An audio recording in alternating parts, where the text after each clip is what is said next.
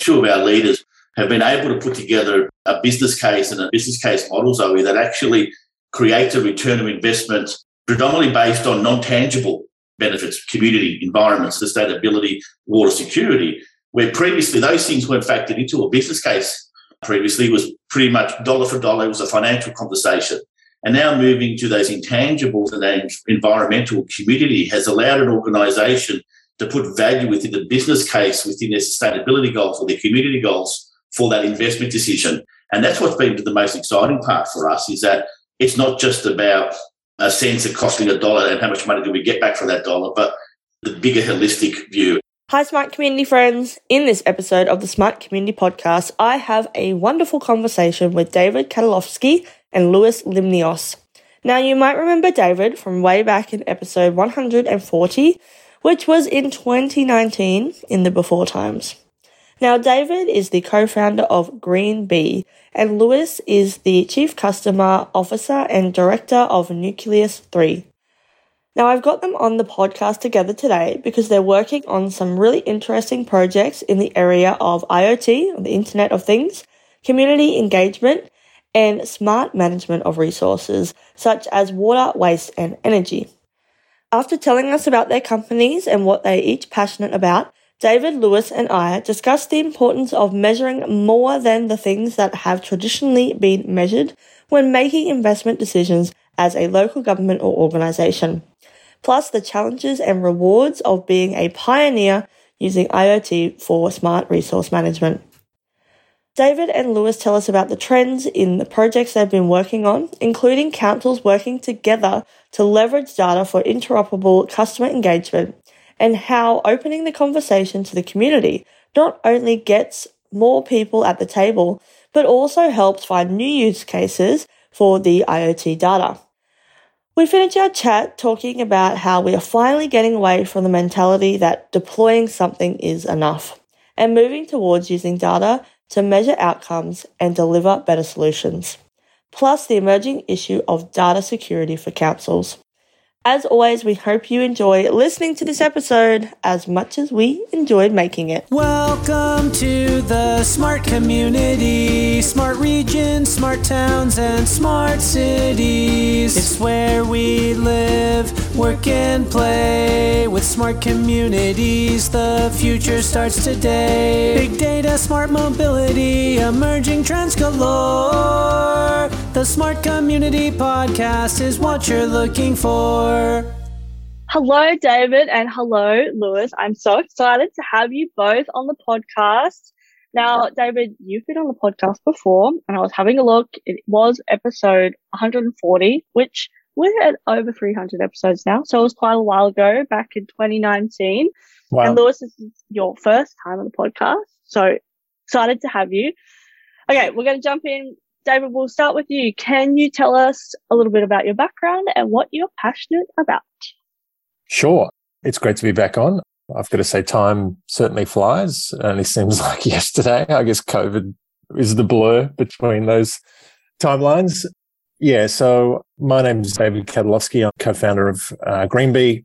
We are a solution for government utilities across water and energy that connects with smart metering and sensor data, basically IoT, and we use that data to generate real-world outcomes in terms of water usage, energy usage, behaviours of residents and citizens, and that's what we're most passionate about achieving.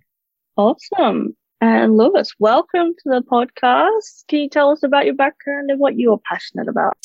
Firstly, thank you, Zoe, for the opportunity. Pretty exciting for me. Limnios 3, we started in 2016 with the passion of all things operational technology and IoT.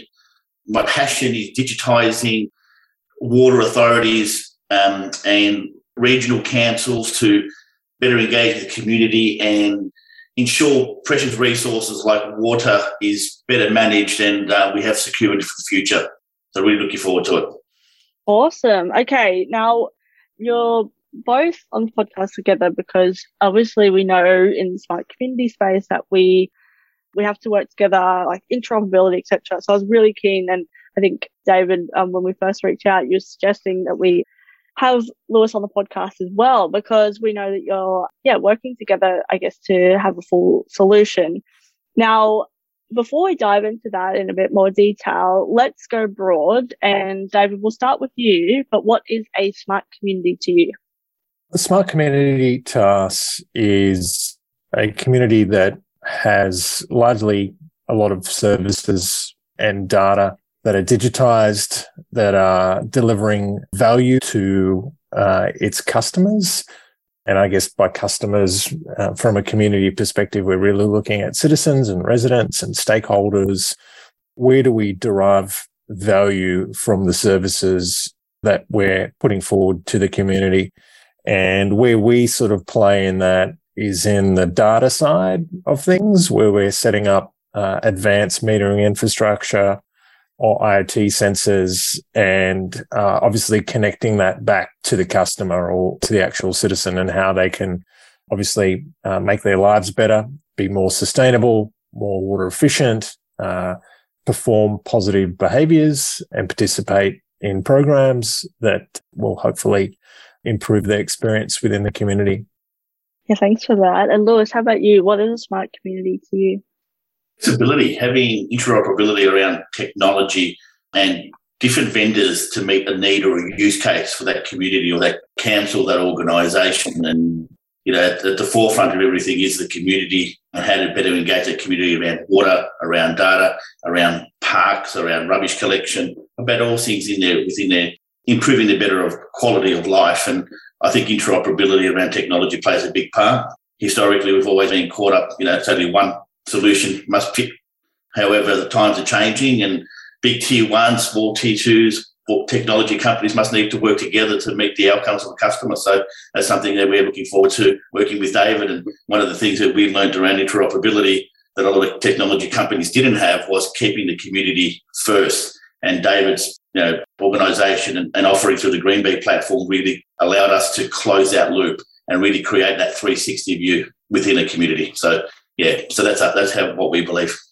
No, I like that. And been doing work with councils, and that's definitely a big kind of theme or topic, or something it's not emerging per se, but it's growing. And particularly regional councils or people I've been talking to, it's like, that best of breed language rather than just like a big platform that does absolutely everything, because it may serve may work really well for one aspect, say, I don't know, asset management, but actually for fleet management, it's no good. Or for water, water data integration, it doesn't have that element, or it may have it, but it's not exactly what we need. So you actually have to do a whole bunch of manual things as well. So it's not actually suiting those needs. Whereas actually, if you have, the best of breed in for different elements, as long as we can bring those together, and you've got those, I don't want to use technical terms in case people don't know, but you bring that data together that then can make decisions, and then that user interface both for the community, but then also the people working within, say, if we're talking about a council, for example, can actually get the data they need and make decisions with it. And that flow is so important. And I know we're going to talk about that in a bit more detail. So let's go there now. So maybe, I don't know how we want to run this, but David, if you want to start, keen to hear about some of the projects and things that you've been working on. And we can just kind of go between yourself and Lewis. But actually, before we go there, just to remind people, obviously people can go back and listen to your podcast in whatever episode did I say, 140, quite a while ago now. I'm sure you've done lots of things since then. But give us a bit of a 101 on Green Bee, and Lewis, I'll get you to do the same for Nucleus 3, and then we can talk about how they integrate together. Yeah, thanks, Zoe. So obviously, as IoT and advanced metering infrastructure has really started to evolve, when we first started out about 10 years ago, there wasn't all that much IoT or sensors or advanced metering infrastructure that existed across utilities or across local government. And, that has really started to ramp up now in terms of unlocking a lot of the value that advanced metering infrastructure and digital meters and digital sensors can provide to government and to utilities. So I guess we've always had a track record of being really early, which is great. but also means that, you're talking to customers and clients that aren't really there yet or aren't ready for it or don't have the resources internally in terms of the organization to really know how to unlock a lot of those things. So we've really been at the forefront with Greenbee in terms of our solutions around the sort of local government side, in terms of using data and customer data and how you can deliver outcomes in terms of real world outcomes that are linked back to digital programs, and also taking that theme and marrying it up to actual usage data across, household water, household energy, and how you can go about influencing customer behaviors and their water efficiency or energy efficiency by gamifying that experience, using things like points and rewards to shift behaviors during certain periods of time. And I guess we're very fortunate to have worked with some of the leaders in those projects and deployments that we've had. And I guess there's been a fair amount of research and research papers that have come out of those projects. We're actually delivering hard data in terms of savings or behaviors or whatever the case may be. I think where we are today is beyond our approach 10 years ago when we'd launch something and we'd tick a box and everyone would have a celebration and would go to the pub. That deploying something in the field, getting it in the hands of customers is really the first step. You haven't really achieved anything until you're actually delivering the outcomes that you set out to do, and they're actual measurable outcomes. So for us, in linking our solution back to sensor data and IT data and the granularity that gives you, you're actually able to really look at people's patterns of behavior and how they actually behave, whether they're in the home or outside of the home, and how they interact. And that's really, really important because you don't really know whether you're achieving what you set out to achieve without that data. And that's what power of, smart cities or smart government really gives us today. And it's something that people really need to focus on is the ocean. Yeah, I agree. I think being able to, like you said, launching the app or whatever the project, in this case an app, but launching that and getting it out there is step one. And then there's so many other steps, and that measuring and monitoring is so important. And even if it's not any project, that needs to be the case. But we've really started, I think, the smart community approach has really started embedding that, which is really key. And it's that next level of maturity. But also, you have to be able to do that. You have to set up the data to be able to do that. And when it's a specific data project, you would hope it makes, it's clear that that's what you're going to do. But then you want to embed the same things in other projects that we're doing as well. So you actually can set up that data in the first instance. And it's something I'm having a lot of conversations with councils about now as well, is, they may have deployed some technology, but they don't actually know, on a flip side, they've got all this data, but they don't know what to do with it. And so then it's so there's so many different streams. It's not just data. Now we've got the thing. There's so many things that need to go into that planning of how that's going to work, how you're going to measure and monitor, who's going to do that, how then that's going to feed into decision making. There's so many other things that are feeding into that, which is some of the stuff you were talking about there, which I think is so key. And it's the only way that we're actually going to see real results in this space and be able to actually have that benefits realization, right? Absolutely. Yeah.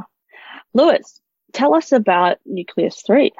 Yes, Nucleus 3, born 2016, after spending myself a number of large SIs and being involved in the smart meter deployment in Victoria.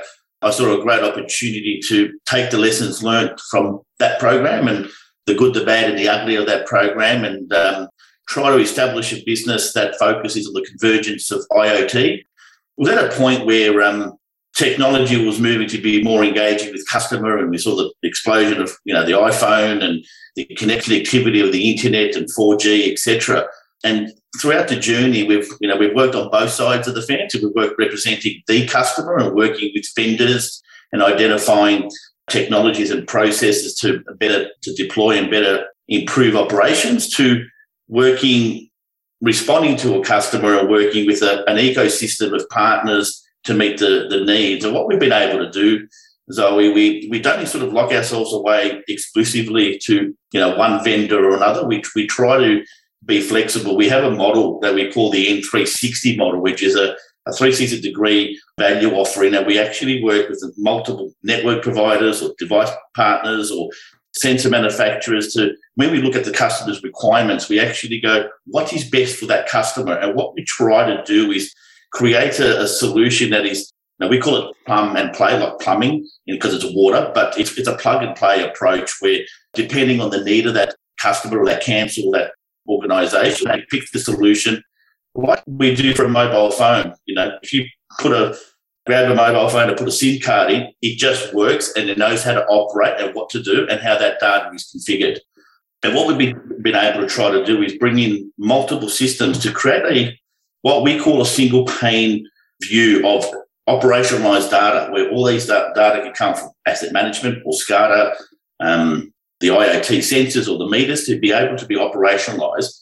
And the exciting bit of the journey we've been on is, when we first started, Zoe, we were talking a lot with the engineers and the SCADA engineers and the IT departments on how to deploy these things. And over the journey and working with David and bringing in, closing the loop off with customer and community, we've now got engagement with the marketing department, the customer relations department, the Indigenous or the community awareness teams. And all of a sudden now at that table, when we are talking about digitising, it's not a technology discussion anymore. And that's the exciting bit about it all, is that you're seeing how can this benefit quality of life, quality of health, sustainability, environment, and so on. And that's been really, it really came to the forefront when we had an issue late last year, when we had some social media platforms that were not behaving well in Australia regarding having access to their sites being available to the community. And we remember during those couple of days, people were ringing us going, can we use, IoT and Greenbee to engage with our customers? And we were like, absolutely. They're like, so that means we could finally own the customer. Yes. And that was the exciting bit, Zoe, that the councils and the local government authority had a sense of control of the data that the consumer was producing within their own environments, that they were able to communicate back. So for us, it's about creating a service offering that drives outcomes and digitises an organisation through data-driven decision-making. And I really like what you said there around, once you started thinking, or once, you started engaging from that customer lens, how many other people got seats at the table, and then how different the conversation was as well, because that's so important. And also, from a marketing and storytelling perspective, that's actually what you need to engage the community. And to get the funding, to get the momentum, to get the leaders excited about it, right? You actually need to have conversations around the customer, because that's what they care about. And that's what that's the objective. That's what the corporate plans say. That's what the community plans say. So actually integrating that together is so important. Yeah. And let's not forget, the customer's the one that's actually paying for it at the end of the day. 100%. We're serving the public, right? That's absolutely. Why we're doing this. And to be honest, David and I have been through this with our team, and we've got an extremely strong team. Two of our leaders, Michael McFarlane and Mike Wassell, have been able to put together a business case and a business case model, Zoe, that actually creates a return of investment predominantly based on non-tangible benefits: community, environment, sustainability, water security, where previously those things weren't factored into a business case. Previously it was pretty much dollar for dollar. It was a financial conversation. And now moving to those intangibles and that environmental community has allowed an organisation to put value within the business case, within their sustainability goals or their community goals for that investment decision. And that's what's been the most exciting part for us, is that it's not just about a sense of costing $1 and how much money do we get back for that dollar, but the bigger holistic view. And that's what is sort of driving us to work more closely with Greenbee. And Greenbee's product has enabled us to now have the most important data set in the community and that ability to communicate. Yeah, that's so important. And I think some of those, intangibles, being able to measure those. And again, I think it's like having the awareness and the focus on them, then you get more people at the table to input even to how to measure those things and that type of thing as well. So it's all like this kind of, snowball effect of when you start to focus on it, then more people are talking about it. Then you've got more ideas that then how you can measure it. Then you can show the return on investment. So then it kind of works together in this like kind of, this ecosystem of creating value, which is essentially what we're trying to do. And at the end of the day, we want to make our communities more accessible, livable and sustainable for all. And that's not always going to have a hard dollar of, you're saving this, so therefore that. Some things might be like that, but actually you're by improving quality of life, you're opening up opportunities. Like water security is a huge one, right? We don't it's fine now while we're able to turn on our taps, but how much does that cost when you cannot turn on your tap anymore? At what level is it, that level of risk is really, really key. And if you can start talking about things in those terms, obviously that may not be a community conversation. There's a different story or different language you want to be able to use, or a narrative rather. It's still the same information, but different narrative. But the decision makers need to be focusing on those things, because at the end of the day, the community needs to be able to turn on the tap, right? Yeah, correct. You make an interesting point there. We work with a customer, one of our customers in New Zealand, and it's deploying the Green Bee nuclear solution within their environment.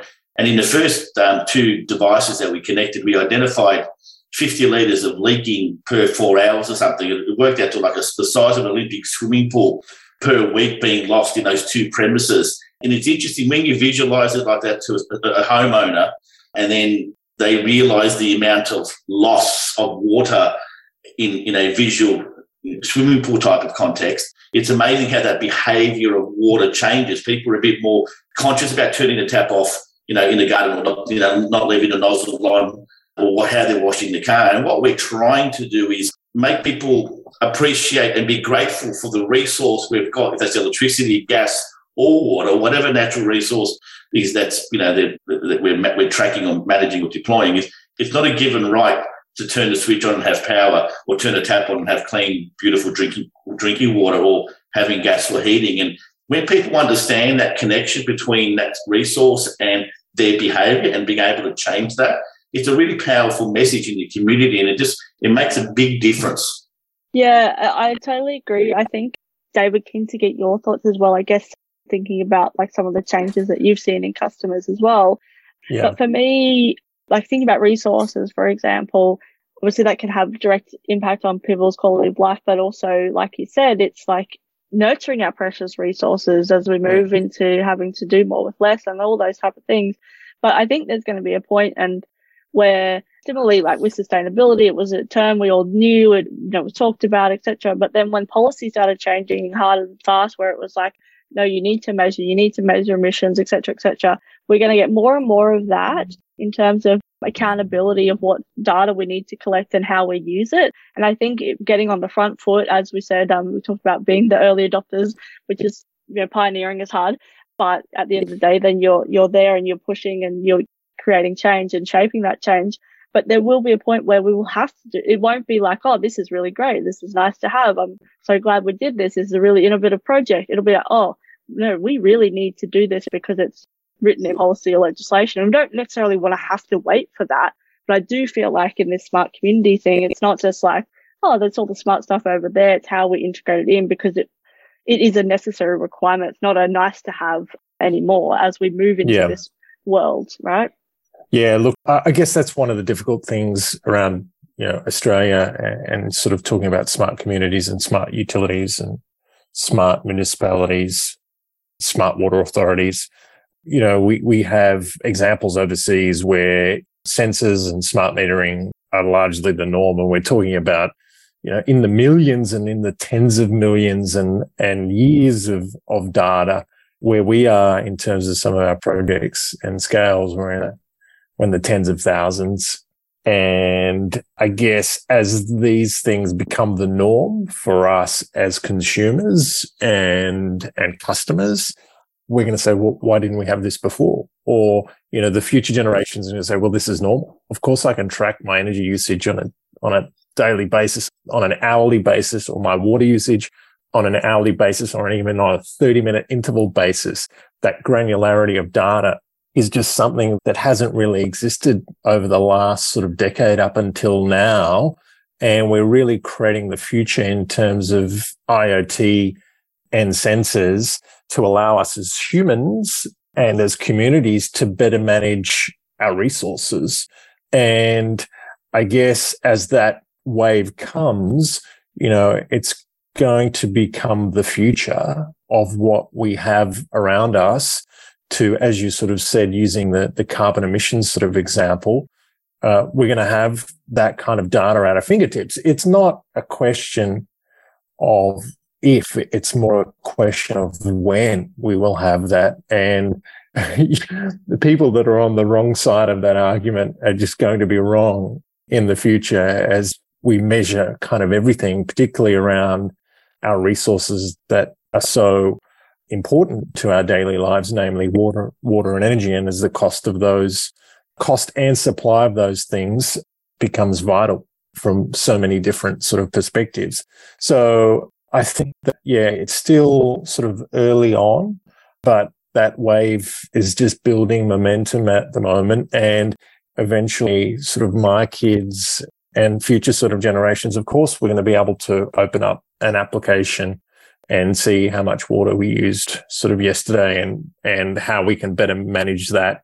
And look, if you're able to multiply that into the millions, there's significant sustainability and efficiency savings that you can generate to hopefully say, well, we don't need to build a new dam because we're able to manage a lot of those efficiencies through software. It's kind of the low-hanging fruit. And, the energy industry has been doing this for a really long time in terms of managing the grid through customer applications and using things such as demand management and behavioral demand response, controlling people's air conditioners at times when there's peak load. You can apply those learnings to so many different behaviors across the sort of landscape. It's a really exciting time. As a technologist, we love building these kinds of solutions and seeing the kinds of impacts that you can make on people's behaviors and actually get into their home and somehow shift their behaviors and have that ingrained. That's the real fun stuff for us. And I think for government, that should be the aim, is like, let's just get out of each other's way and actually focus on the outcomes that really matter, not simply just ticking a box and say we deployed something. How many people use it? I don't know. What were the outcomes that we generated? I don't really know. Well, let's really look at the hard data and see where we're failing and how we can do better. And through some tweaks, we might get there. And it's about nudging, right? And it's about providing information. It's not actually about really at this stage, we're not forcing anyone to do anything, but we're providing the information. We're providing the nudges, the incentives to actually shift and change, which, I think that's so powerful. I mean, you say similar things with nudging transport, mode shift and all those type of things as well. It seems like to get, it's a hard thing to do, but all those things add up, and providing people with information, because a lot of the time, and particularly, and I don't necessarily think it's just younger generations, we're probably just talking about it more, but we want to use our resources most effectively. I think 95% of the population want to do that, right? But we want the information there. We want to know, is it this or that? If I use my, vacuum cleaner at this time, is it better than that time? I don't know now, so I'm just going to use it whenever I can. I don't have that information, whatever the case is. Is this device actually better than that device? All those type of things as well. Because you can also then measure your own interventions at that level. But then at a council level or, state level, like you said, at scale, all those things add up really quickly. And I think that's where you can get the most, you can see that real impact. You can see it, I might be able to see it individually, but then to see it on that grand scale is really, really important as well. Yeah, no, it's definitely, and it's obviously a trend that has existed overseas in terms of these kinds of solutions using behavioral science and marrying that up to hard data. Social norming as a part of those sort of nudges, doing something because your neighbors are doing something or performing at a certain level. So you should do it as well. We have a lot of those kinds of solutions in other areas where we're encouraging people to exercise and using sort of leaderboards and benchmarking yourself against people that are of a similar age. That kind of solution has sort of existed for a while that obviously nudges behaviors around certain topics. It's just around applying that similar level of behavioral science to things that we do within our home and how we sort of use our resources and ingraining a lot of those behaviors for us. And I think it's really exciting to sort of think into the future and see how, people in 10, 15, 20 years time actually going to be interacting with a lot of these things and interacting with their data. It's obviously going to be second nature to them, but, that's the exciting part of us is you're inventing the future. Yes.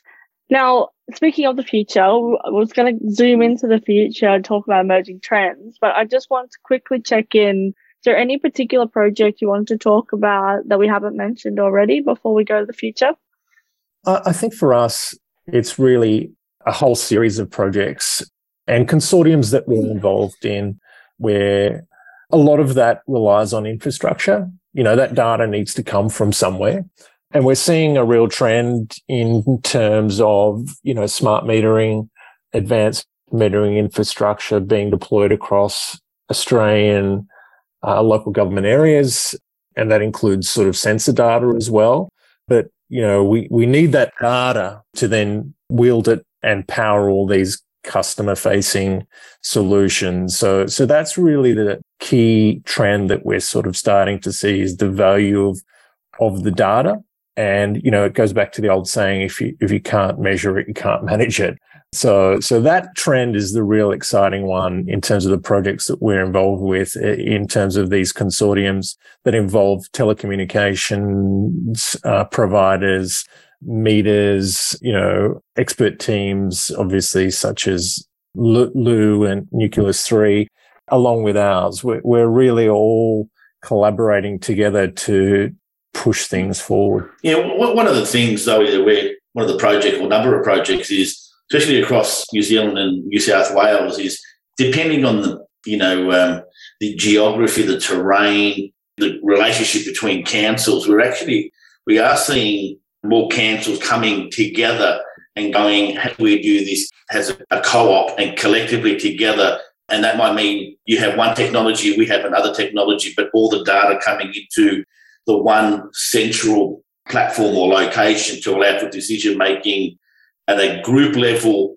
and at an individual level is becoming more powerful. We're seeing that a lot happening now. And in the past, it was always every council thought they were uniquely different, but in reality, they've realised they're probably 95% the same or 90% the same, and they've got a few unique nuances that are specific to them. And we are seeing those councils now coming together and initiating programs that we're involved in that includes a number of different technology protocols that wouldn't traditionally not work together, but wouldn't traditionally be considered to be part of the same project. And now we're seeing, NB-IoT working with the Itron mesh, or the LoRa network working with the Suez wires technology, and those technologies coming together to get data from different even locations within a territory of a council or a state of a water authority, to bringing back that data to make those decisions and drive those operational efficiencies around water operations and community. So that's where the biggest thing that we're seeing in a lot of our projects at the moment, Zoe. Yeah, I love that. I think that smart regions approach is really important. I mean, obviously for scalability, but like you said, those common problems that all councils are having, why try and solve them all separately? Obviously, and then the context then shifts and changes depending on what we need. But the data then, the other thing is you could then compare across, like, okay, maybe this council, and from a water perspective, if we're thinking about that, we all just want to use it more effectively, more efficiently. We want to use our resources, best. I don't see that as a competitive kind of issue, like how many libraries do you have or something like that. It's like we all need water, right? And yeah, I guess the scalability of the technology to, buying at scale, value for money, those type of things. But then to be able to compare as well, it's like, oh, well, actually this area and this area are quite similar, but this one's using a lot more water. Why is that the case? And it might be a very good reason, or there might be a leak, or there might be something that's happening there that you could start to shift and nudge and change behaviour, or whatever the case is, right? Yeah, because the other thing we're also noticing is then bringing, we're seeing it over in New Zealand, we're seeing it in Australia here also, is when you start bringing those communities and the councils together and led by the education, the expertise, they started to build it within their own community, specific to their community, specific to their program. Where in the past, they used to have this mentality of, we're only 1,000 customer water authority. No one wants to work with us. We don't have the expertise. Let's just continue doing it the way we're doing it. And what it's actually doing is it's commencing that digital journey for them from a knowledge point of view, attracting new people to the area, skill sets to the area. And it's really, it's not just, it's beyond the technology, even the project, that you're actually attracting, people and community and skill sets and new industry. And that's the stuff that's really powerful when you start looking at, that digital, interoperable customer engagement, leveraging data. Yeah, I totally agree. I think talent attraction and retention is something beyond the technology, like you said, that smart communities can really bring. And I think it's we'll talk about trends. That's going to be it's not talked about enough. And I think particularly for local water authorities or councils, it's a necessity, because we know that you can basically live and work from anywhere, nearly, depending on, if you're a knowledge-based worker or whatever the case may be. So why do you want to live in that place? But then also we're seeing the opposite, where people are hyper-local as well, where they want to be in places that are progressive, that they can access anything at their fingertips, that, maybe they do want to, be able to go to the local cafe as well as work, in their high-tech job at the local council, whatever the case is. So talent retention and skill set development and all those type of things are just those. They're not, I wouldn't even call them they're not even byproducts. They are direct benefits of that approach, that digital transformation approach. So yeah, they're really key. Thanks for bringing that one up.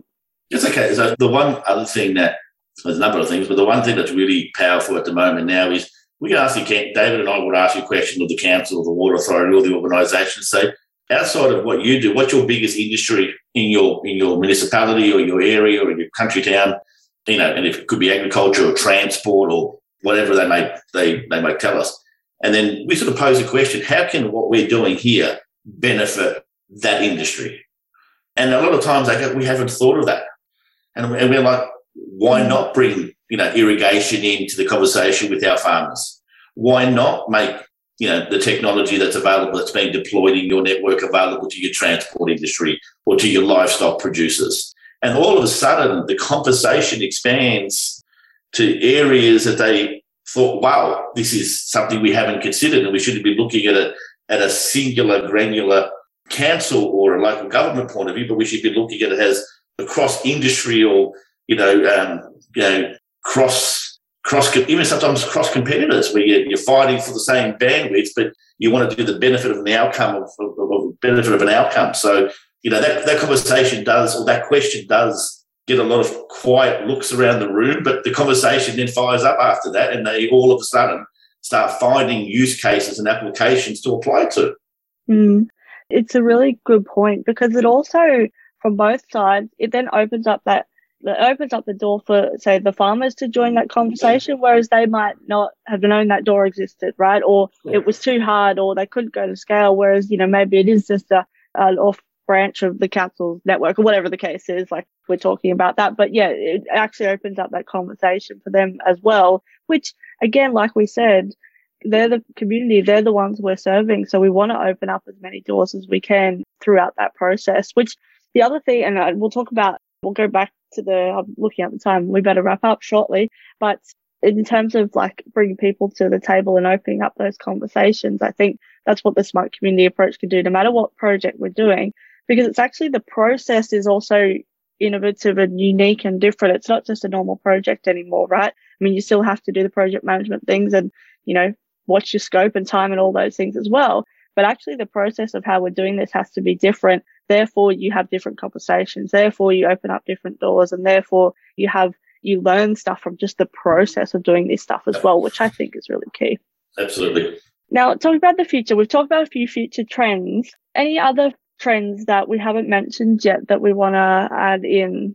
Yeah, for me, working a lot with New Zealand and understanding the Maori or the First Nations or the Indigenous sensitivities and engagement in some of those projects, and the Kiwis have really embraced it in part of our projects of engaging their local community, and I think that's something that we're starting to see in Australia as the councils in New South Wales are now talking to the First Nations about how to manage water better and how that can be better for technology. And it's such a beautiful and a powerful story when you're bringing in aspects of the community to really help you drive a better technology project. It's not just about the technology, but about all aspects of things. That's something that's really being driven in the future. It's something that we are excited about participating in. Yeah, I think that's a great one and really necessary as we move forward. But yeah, thinking about our First Nations people as the first technologists, right? The technology that they developed might not have been digital technology, but just technologies and methodologies and processes. But then, as we go, we build on those and we learn new things and we shift and change those. So it's really, really key.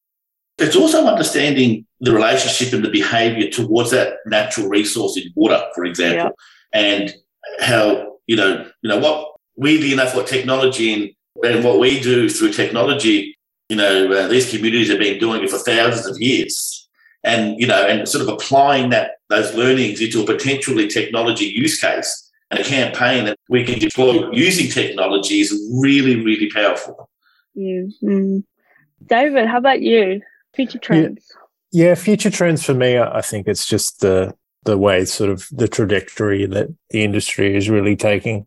One of the things that I spoke about earlier, future trends, I think, is getting away from the mentality, and as someone that has a great deal of experience in data science, getting away from the mentality of deploying something is enough.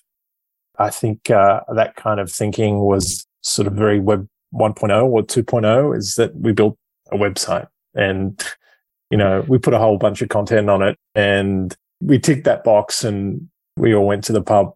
I think that kind of mentality is very dated today. So future trends, I think, is everything is going to be measured and outcomes are going to be measured by people such as yourself, Zoe. And when we're looking at data science, and we're really going to be focusing on hard data and how we can actually deliver outcomes and having the data actually to show that. And hopefully we can use that data to look at our failings and see where we can do better, where we can deliver better solutions. And it's that very iterative approach that as a technologist we use on a daily basis. And we'd love to see that applied across smart government and smart communities, because that's really what's going to push us forward as Australians and as humans. Zoe, I think one more thing for me, and I wrote it down, is the security of the data. A lot of these councils, the sheer volume of data that smart metering and sensors and all things IoT and OT, start driving to these communities, to the organisations. A lot of them wouldn't have the experience dealing with the volume of data from going from 4 manual reads a year to potentially data every half an hour. Also helping those organisations and those local governmental entities manage, secure the data better and, ensuring that they're protected, I think will be a really important future thing that will happen in the future with around IoT. Yeah, I agree. It's so important, and people thinking about that now and acting on it now as well. And you see that even within digital transformation, it's just like that next kind of iteration of, going to the cloud, but making sure it's secure where it is and asking those questions. And I think, like we talked about earlier, the skill sets required to be able to make those decisions is also really key as well. And having those internally for a council or, an organisation is really important. Yeah, and I think then making decisions with that data too. If you can't store it, you can't make a decision with it. If it's not secure, there's so many things within that. And I think these are the next level conversations that are going to be so important. Well, they are now, right? We know, and these aren't new conversations. This isn't new. We know there are data-driven companies, private sector all around the world, and we know governments have a lot of data. So they have processes in place, but it's just that next level as we go on and up and up. Now, one last question, an easy one. Well, actually, first of all, it's been so great to have you both on the podcast. I've really enjoyed this conversation, and really, when I have conversations like this about the future and where we're heading and just kind of G's me up again into the weekend. So thank you so much for coming onto the podcast and having these conversations. I love talking to people that are passionate about the space, but we're doing real work in this space as well. So really appreciate you taking the time to talk to me this afternoon. And yeah, I've really enjoyed this. So I just have one last question, which is how can people connect with you? For myself, they can connect with me on LinkedIn or shoot me a message on LinkedIn, or they can send me an email at david@greenbee.com. And I answer every message and every email, I promise. Cross my heart. Do better than me. I'm the same as David. I have a zero inbox policy where every night I have to go to bed with not a single outstanding email in my inbox. So via LinkedIn or via Louis at nucleus3.com.au. And Zoe, absolute pleasure and really grateful and appreciative of the opportunity. Thank you. And thanks, team, again for coming onto the podcast. I do look forward to our next conversation, and I look forward to hearing about the projects and things that you've been working on and that you're working on right now, and seeing the impact for those in the future too. So thanks again for joining me on the podcast. Thank you, Zoe. Thanks. We'll say goodbye. Bye. Bye. Bye.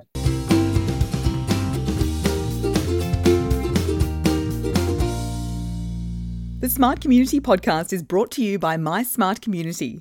If you're looking for support in podcast strategy and production, workshop design and facilitation, or communication and media advisory, get in touch. Email hello@mysmart.community or head to www.mysmart.community. Thanks so much for listening to the Smart Community Podcast. Show notes for this episode and all other episodes are available on our website, mysmart.community/podcast.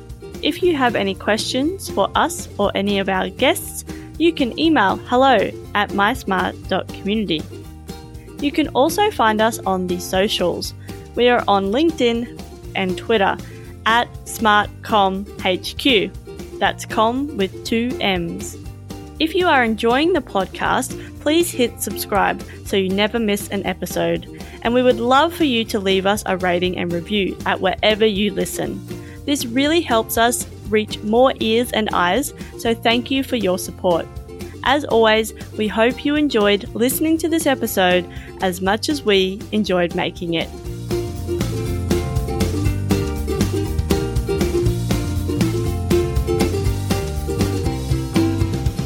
The Smart Community Podcast is what you're looking for.